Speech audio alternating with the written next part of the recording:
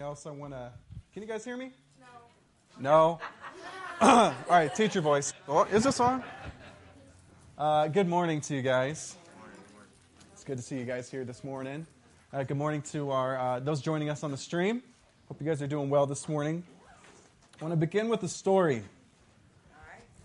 Recently, a pilot was practicing high-speed maneuvers in a fighter jet. She turned the controls for what she thought was a steep ascent and flew straight into the ground. She was unaware she had been flying upside down. This is a parable of human existence in our times. Not exactly that everyone's crashing, though there's enough of that. But most of us as individuals and world society live at high speed and often with no clue to whether we're upside down or right side up. That's from Dallas Willard in The Divine Conspiracy. We have begun a series called The World Turned Upside Down. We're looking at Jesus' arguably, if you say the greatest sermon of Jesus, not to get to that debate, but the Sermon on the Mount, yes? And that's what we're looking at this month. We began a couple midweeks ago by looking at the Beatitudes together as a family and reviewing those. And today we're going to continue in Matthew chapter 5. If you want to open up your Bible to there.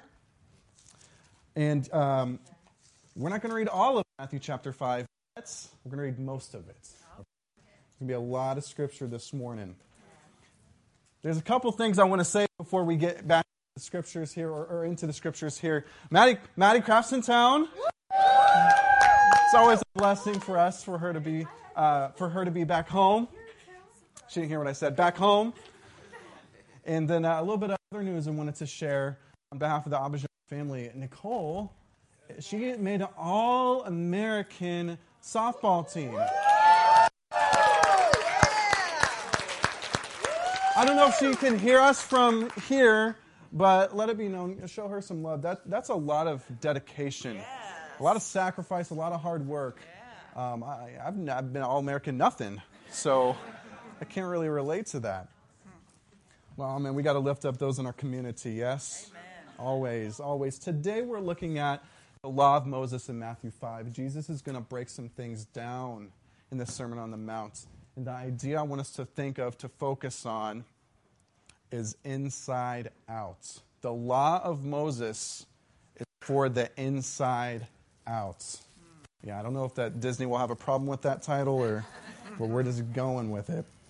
When we looked at the Beatitudes, we talked about the idea that the Beatitudes, God is looking for people that's opposite of what the world looks for. It's upside down. So today we're talking about inside out. Okay. You with me in Matthew 5? Yeah. All right. Starting in 13. This is our context for today. You are the salt of the earth. But if the salt loses its saltiness, how can it be made salty again? It's no longer good for anything except to be thrown out and trampled underfoot. You are the light of the world. A town built on a hill cannot be hidden. Neither do people light a lamp and put it under a bowl. Instead, they put it on a stand. And it gives light to everyone in the house. In the same way, let your light shine before others, that they may see your good deeds and glorify your Father in heaven. This is important to read. I almost didn't read this morning. How can I do that? This is our context for hearing the rest of the message. Jesus gives the Beatitudes. He's like, this is the kind of person God's kingdom is for. Now, don't forget, before I say anything else, you are the salt of the earth. You are the light of the world. Every time you pass someone some salt, what do they say? Thank you. Hey, I can't find this thing. Can you turn on the light on? Boom, thank you. Those are good things. Yeah. Those are blessings. Amen? That's right. As maybe too simple of an analogy, but the whole point of this is, guys, we have to get this.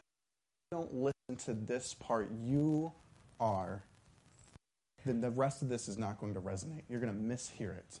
Okay?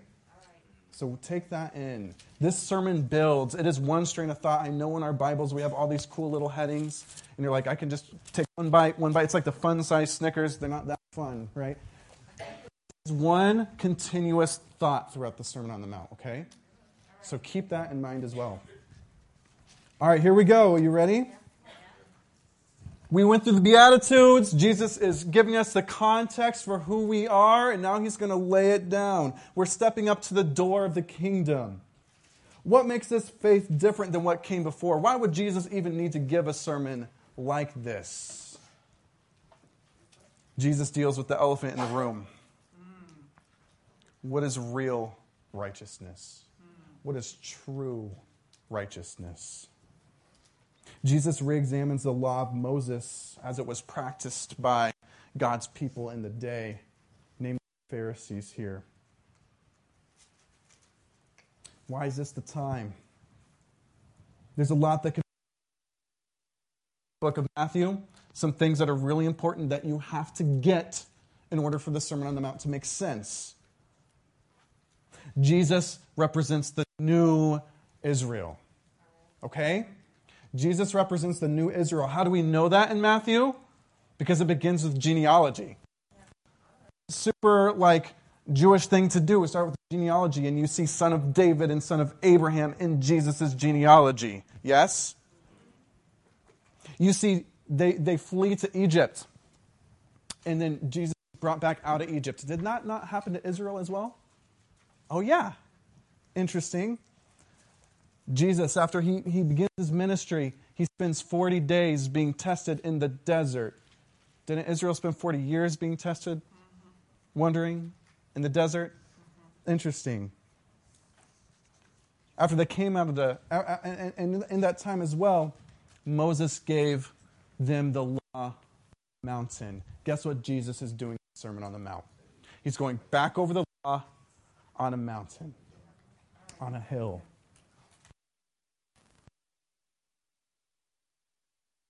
Okay, let's dive in back into the text. We're going to look at the law of Moses expanded and explained. We're talking about the world being upside down, and it's from the inside out. 17, do not think that I have come to abolish the law or the prophets. I've not come to abolish them, but to fulfill them.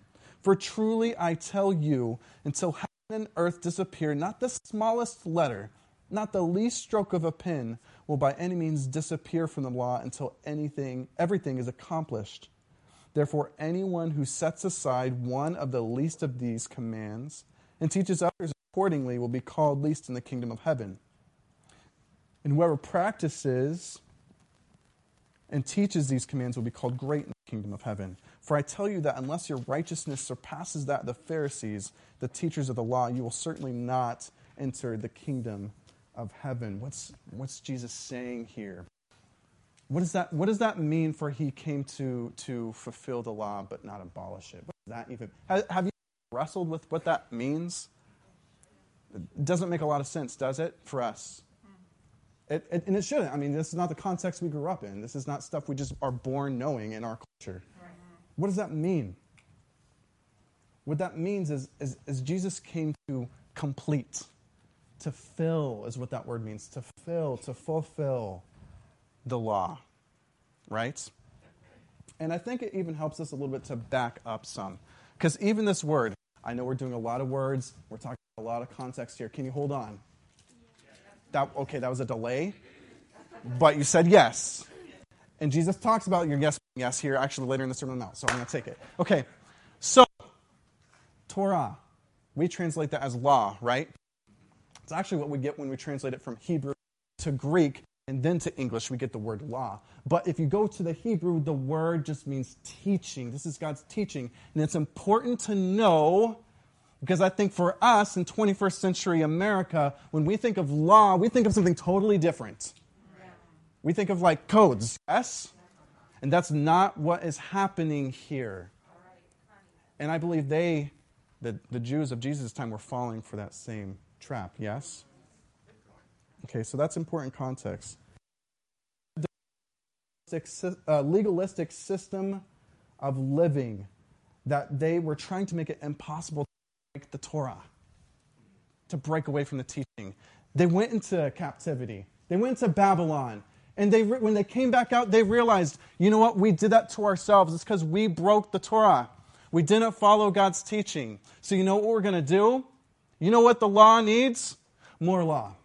So they create the Mishnah, like 1,000 to the plus the original 163. Now there's 3,000. It's like a fence around it. If we do these laws, then we won't break the Torah in the middle. Are you following? Okay. And then even later on, they're like, okay, more. The Talmud, we're going to create even more. 1,000 more. We're going to have a fence around the fence around the Torah. Okay? And before we get to finger pointing with that, do we do that too? Do we create codes or traditions to safeguard the Bible? We're like, well, just don't do that, and then you won't have to worry about not doing that in the Bible, right? Do we have a tendency? I think so.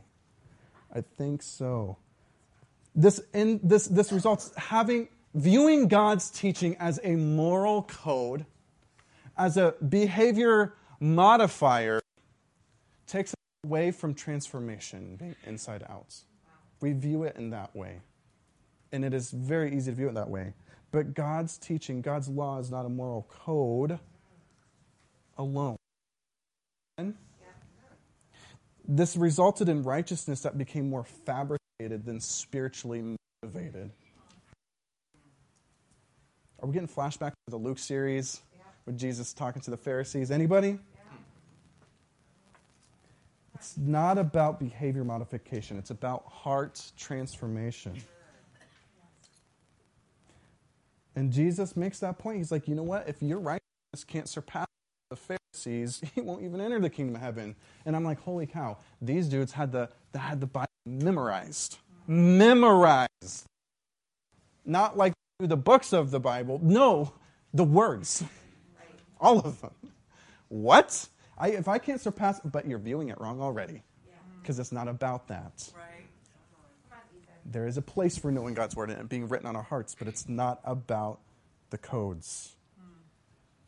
If you're looking for legalistic righteousness, which is faultlessness, it ain't going to happen. Period. So what makes someone righteous? With a T, right? What makes someone righteous? Their heart. Right? What made Abraham righteous? Faith. Yes. Faith. Trust God makes someone righteous. Faith in God. An action that naturally follows authentic faith is righteousness. Things like your temper, is that righteousness? That you had your quiet time every day at the same time? Or every day? That you're sharply dressed? That you didn't struggle with purity today? Whatever purity is, however we define that in our culture. Whatever your radio stations are preset. Whether you walked out of a movie just really inappropriate, or someone was there at your house, and so you're like, oh, let's skip this scene.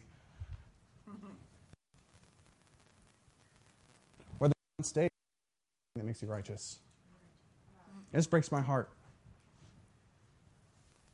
This breaks my heart. Are those things bad? No. Let's not pendulum swing this. None of those things are bad, but it's real quiet in here right now. And I don't know if that's the daylight savings things or if we're getting really real. And those things aren't bad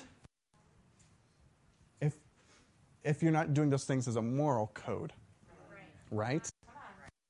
If you're not just adopting those practices or traditions without understanding the heart of it. And is that not exactly what happened to the Jews of Jesus' day?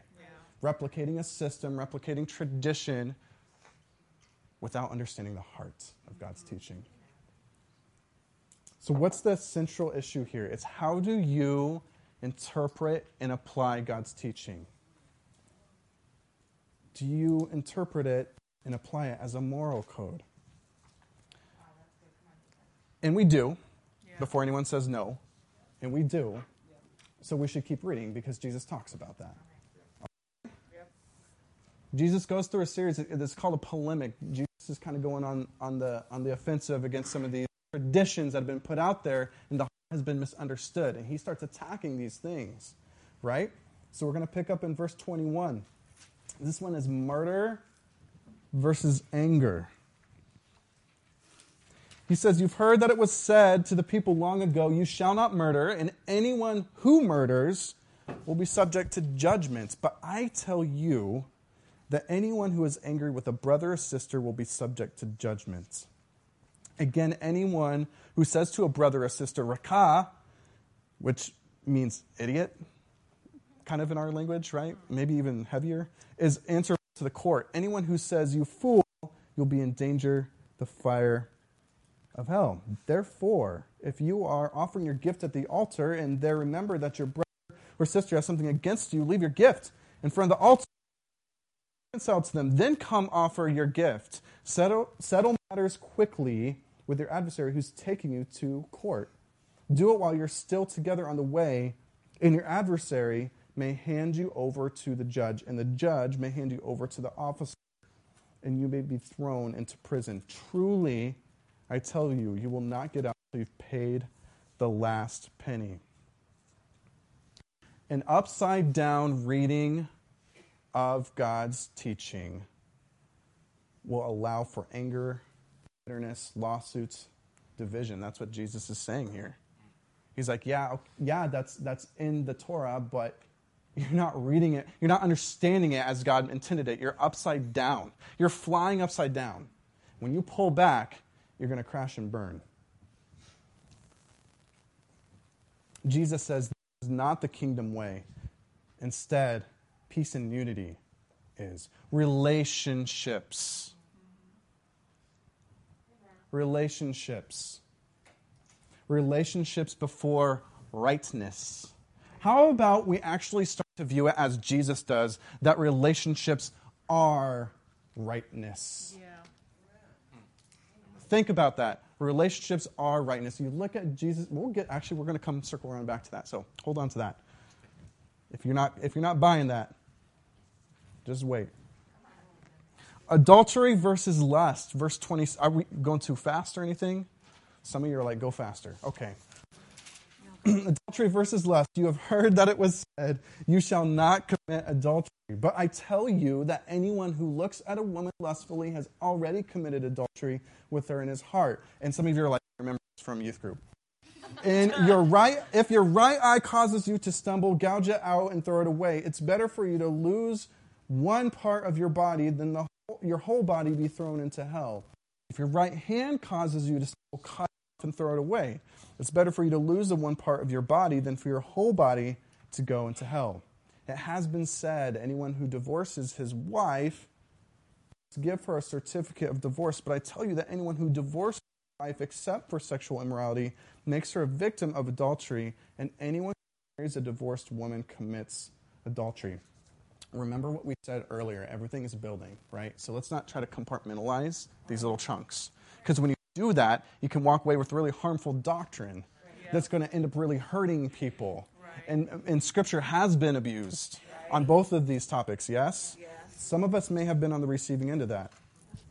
I joked about youth group, but actually that can create a pretty not helpful purity culture that we don't fully grasp what that is. Let's actually talk about that. Upside down reading of Torah, upside down reading of God's teaching will allow for these things.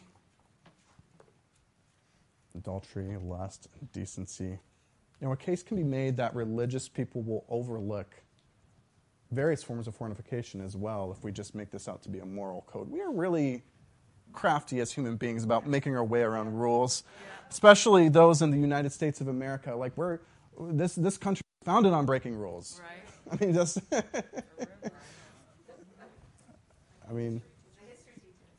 Yeah, there we go, vouching, right? Yeah. Again, this is the case if it's about behavior modification. Jesus says the kingdom is a place of absolute purity. And before you cringe, what is purity? Purity is seeing others and yourself as God sees you. Okay? security is seeing yourself and others as God sees you. Don't overlook what Jesus is also talking about here, the subtext of this. Who's often forgotten or left out in this culture and society, this time? Who has to deal with that when a divorce happens? Who really suffers the consequences? It's the woman. Hands down, 100%. What is Jesus doing here? Don't overlook the justice that Jesus is providing here in this. Don't overlook that. Because it's more than the male Jew just knowing, okay, figure out how to be righteous. There are relationships at stake in these situations, in adultery, specifically, in divorce specifically. The guy can keep doing his thing in most places. Yep. Maybe has to go through some rituals, some cleansing. What happens to the woman? Her whole Social Security is gone. Right.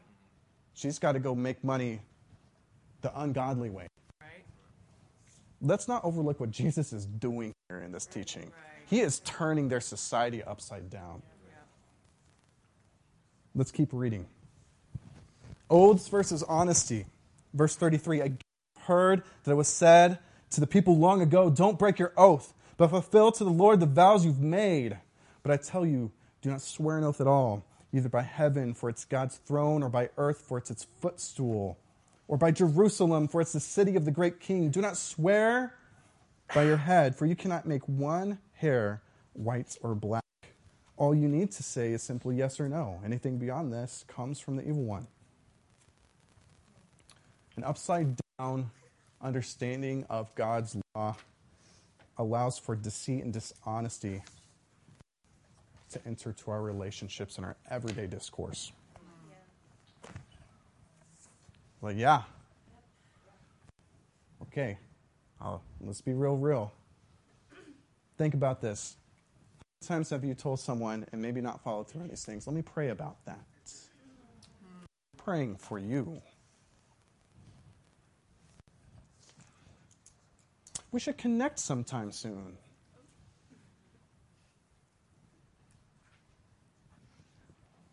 Let me get some advice on that. Now, if we really do those things and we really intend those, not even just intend, if we do those things, that's one thing. If we're using those codes, let's be honest, those are codes we got. We use those codes as buffers to not deal with our hearts or rectify the relationship. That's deceitful.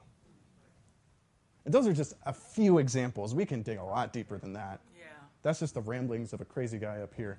We can go a lot deeper than that. Yeah. Jesus says the kingdom is a place of absolute honesty. Let's keep going. All right. Good stuff. Laying it out. Revenge versus non-resistance. Verse 38.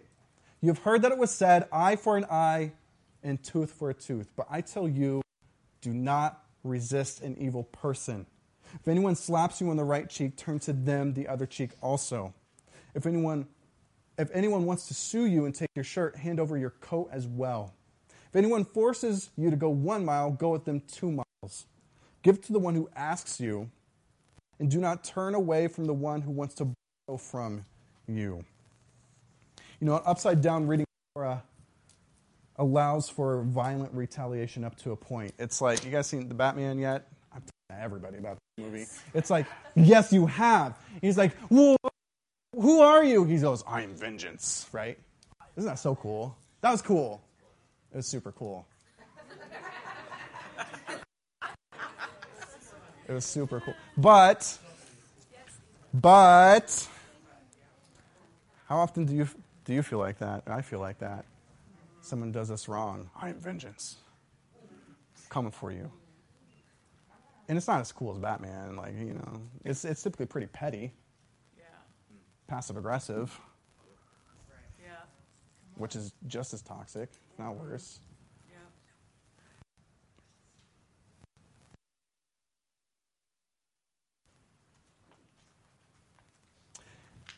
We know, we've talked about this, you've been to Sunday school, if you've looked at these scriptures, eye for an eye, tooth for a tooth, this whole thing, it's about God's people living in a world where when something bad happened to you, you went and did it multiple times over. Remember Lamech back in Genesis? Yeah. He's like, I'm going to do it, was it 77 times? Right. I'm going to repay them that much. Like, I'm a bad guy. Like, when you hurt me, I'm going to kill you. You injure me, you're dead. And that's kind of the norm for humanity. Yeah. Like just a massive retaliation, just beyond proportion. And what God is doing, he's teaching his people, we're going to be different. Like if something happens to you, you don't try to go beyond that, right? This is about fairness, right? And even this concept, eye for an eye, tooth for a tooth, if you start to look at some of the teachings and understandings and interpretations of these scriptures, it's not saying if you stab my eye, I guess stab your eye. It's if you injure me, right, you owe me the amount of that injury. It's like an eye's worth for an eye, a tooth's worth for a tooth. Does that make sense?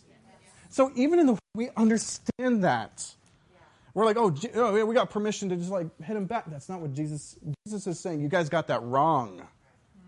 Can I get a volunteer? All right, that was really quick. You're going to love this. You're going to pretend to slap me. Oh, okay. Pretend! But she put herself down immediately. Oh my goodness, all right. Is workman's comp part of the thing? I don't know. How does this work? Okay. For instruction. Right, okay. I trust you. Should I take my glasses off just in case? Okay. Wind up, right? If anyone slaps you on the right cheek, turn to them the other cheek also. Think about this. This is a cool visual, right? Well, why not the left hand? Like, this is my right cheek. If you were to slap me, left hand, but in this culture, you don't do anything with the left hand. You don't wave it at people. You clean yourself with your left hand. We'll leave it at that. Okay? Yes? We're leaving it there. Go Google it, okay? All right. Okay, so how would you slap my right cheek with your right hand? Don't actually do it. Just pretend, okay? Go ahead. Slap your right cheek with my right hand. How would you do that? I'd go like that. Ooh. Back of the hand. That is a sign of disrespect. That is a sign of oppression. And that is very much verified in Roman history as well. You can down if you want. I don't want you to be tempted to let me really.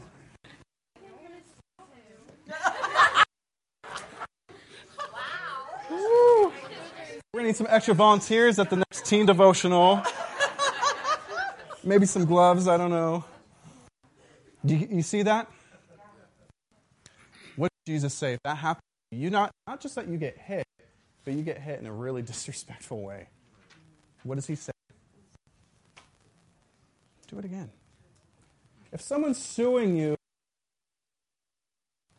for your shirt, for your shirt and your cloak, you don't have anything else.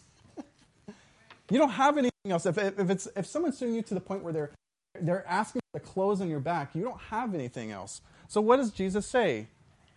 Give it to him. Stand naked in front of the court and being like, let the injustice show itself.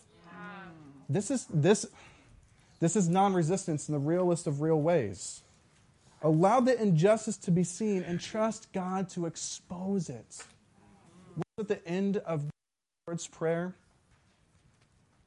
Lead me not into temptation. Deliver me from evil. God, you deliver me from evil. I don't need to deliver myself from evil. I don't need to go get my 9 for this evil. You got... I just spoke to... Yes. You got me. You got me. This injustice is going to show. I'm going to bear the weight of that. Does that not sound like Jesus? Does that not sound like Jesus on the cross? Are you with me?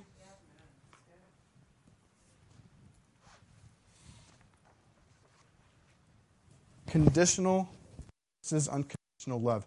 You have heard that it was said, love your neighbor and hate your enemy.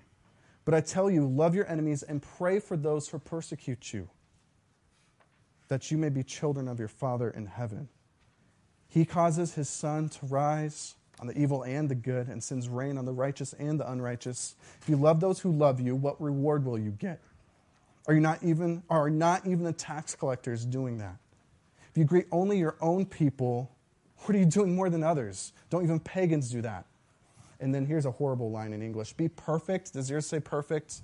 Be perfect as your heavenly Father is perfect. But if you go to the Old Testament and you read that, it's be holy as I am holy.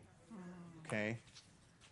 The Jews didn't even have a concept of perfect like we do, like 100%. Like, what does that mean?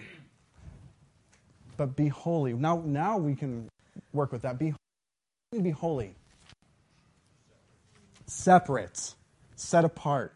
Different. God is saying, I want you.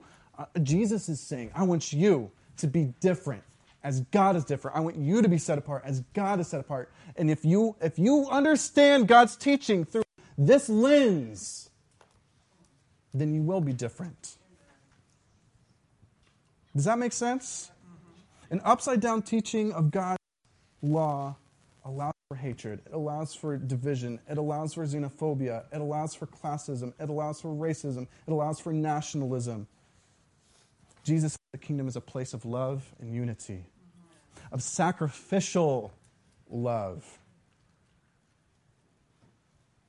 working for the good of those who go against you.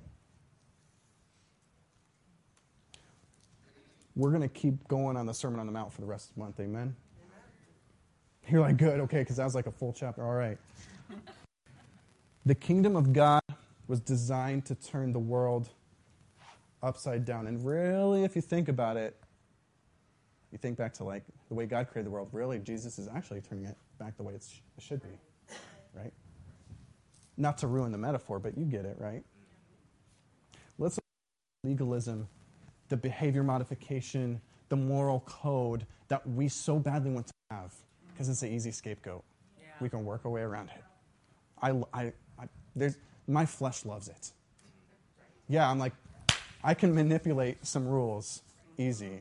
I appreciate those of you being honest and nodding along with me. Like, yeah. You know, if this comes from an upside-down reading of Torah, what's right side up? We're staying in Matthew. Come with me to Matthew 11 real quick. Matthew 11, verse 28. Oh, this is just awesome. Come to me, all you who are weary and burdened, and I will give you rest. Those things we just read in Matthew 5, that way of living and that way of religion, isn't that burdensome, wearisome? Aren't the traditions we create and try to pass on burdensome and wearisome when they're outside of God's vision? Yes. Take my yoke upon you and learn from me, for I am gentle and humble in heart. You will find rest for your souls, for my yoke is easy, my burden is light. Jesus was a rabbi. A yoke for a rabbi was the way they interpreted the Torah. Okay? Holding on to that, Matthew 22. My yoke is easy, my burden is light. But what is Jesus' yoke? You guys already know this, don't you? We must know this. Matthew 22, verse 34. Or 36. Teacher, what is the greatest commandment in the law? Teacher, what is your yoke? Jesus replied, love the Lord your God with all of your heart, with all your soul, with all your mind. This is the first and greatest commandment. So that's the greatest commandment. Here's the yoke. The second is like it. Love your neighbor as yourself. And how do we know that's Jesus' yoke? Because he says all the law and the prophets hang on these two commandments. That is inside out. Loving God and loving your neighbor. And not just some feel-good, our version of love, a deep sacrificial, a committed love with all that we have. Practicals. You guys are like, give me the practicals. This whole Sermon on the Mount is a sermon on practicals, guys. You want the practical? Here's the practical. Wrestle, what does that look like for you to apply what Jesus is saying now? Because he's given us, this is chock full of practicals already. Here's the thing about practicals. I give you 10 practicals right now. But if you don't have to do the work of wrestling through it, if someone presents you with a list, you can just read the list. You'll be like, no, that's not me. That doesn't apply to me. That's different. You write it off. But if God reveals it practical to you and your heart and mind, you can't deny that. You can't deny that. Wrestle with this. Wrestle with this. Amen? We're going to have communion together. And in communion, let's go to Romans. We read Scripture here. I probably should have said that at the beginning if this is anyone's first time.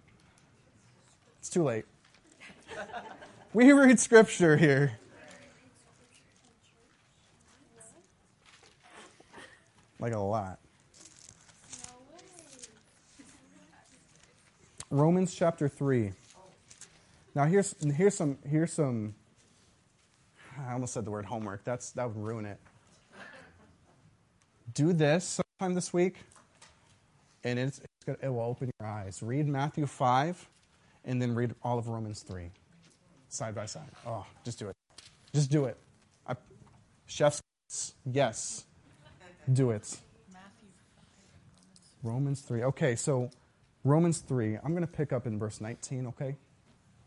Read all of it this week. Now, we know that whatever the law says, it says to those who are under the law, so that every mouth may be silenced and the whole world held accountable to God.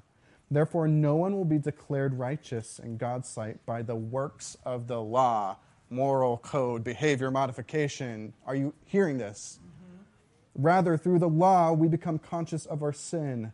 But now, apart from the law, the righteousness of God has been made known, to which the law and the prophets testify.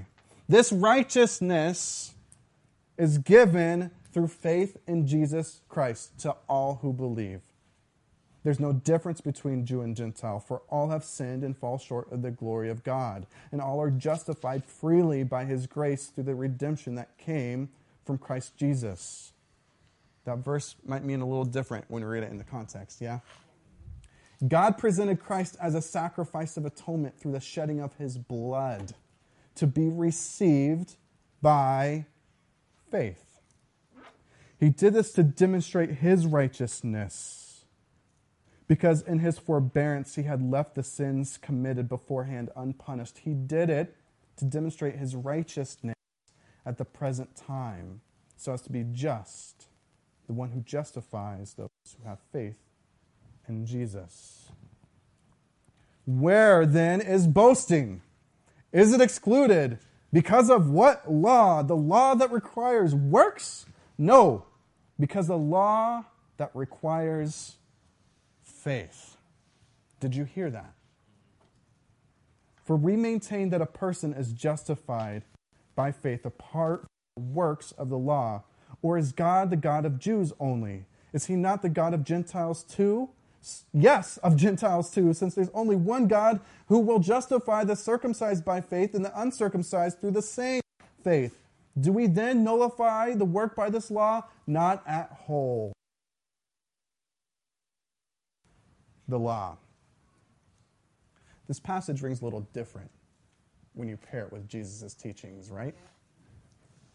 I encourage you to spend more time in this, but in our time of communion, together consider these things. Righteousness that those Jews were desperately trying to achieve righteousness. Righteousness comes through faith in Jesus. Now that's a cool Christian bumper sticker. But what do you have faith in Jesus about?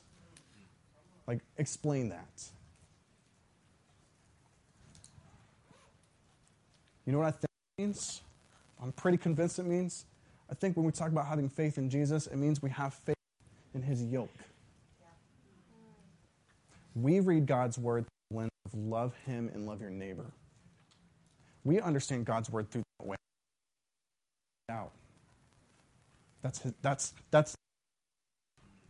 This is the way.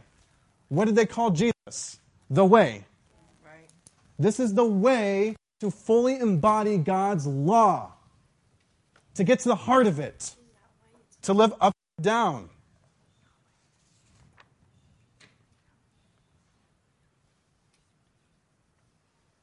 Jesus turned the cross upside down too. This is pretty cool. An instrument made for the worst kind of death became an instrument to give life to the fullest.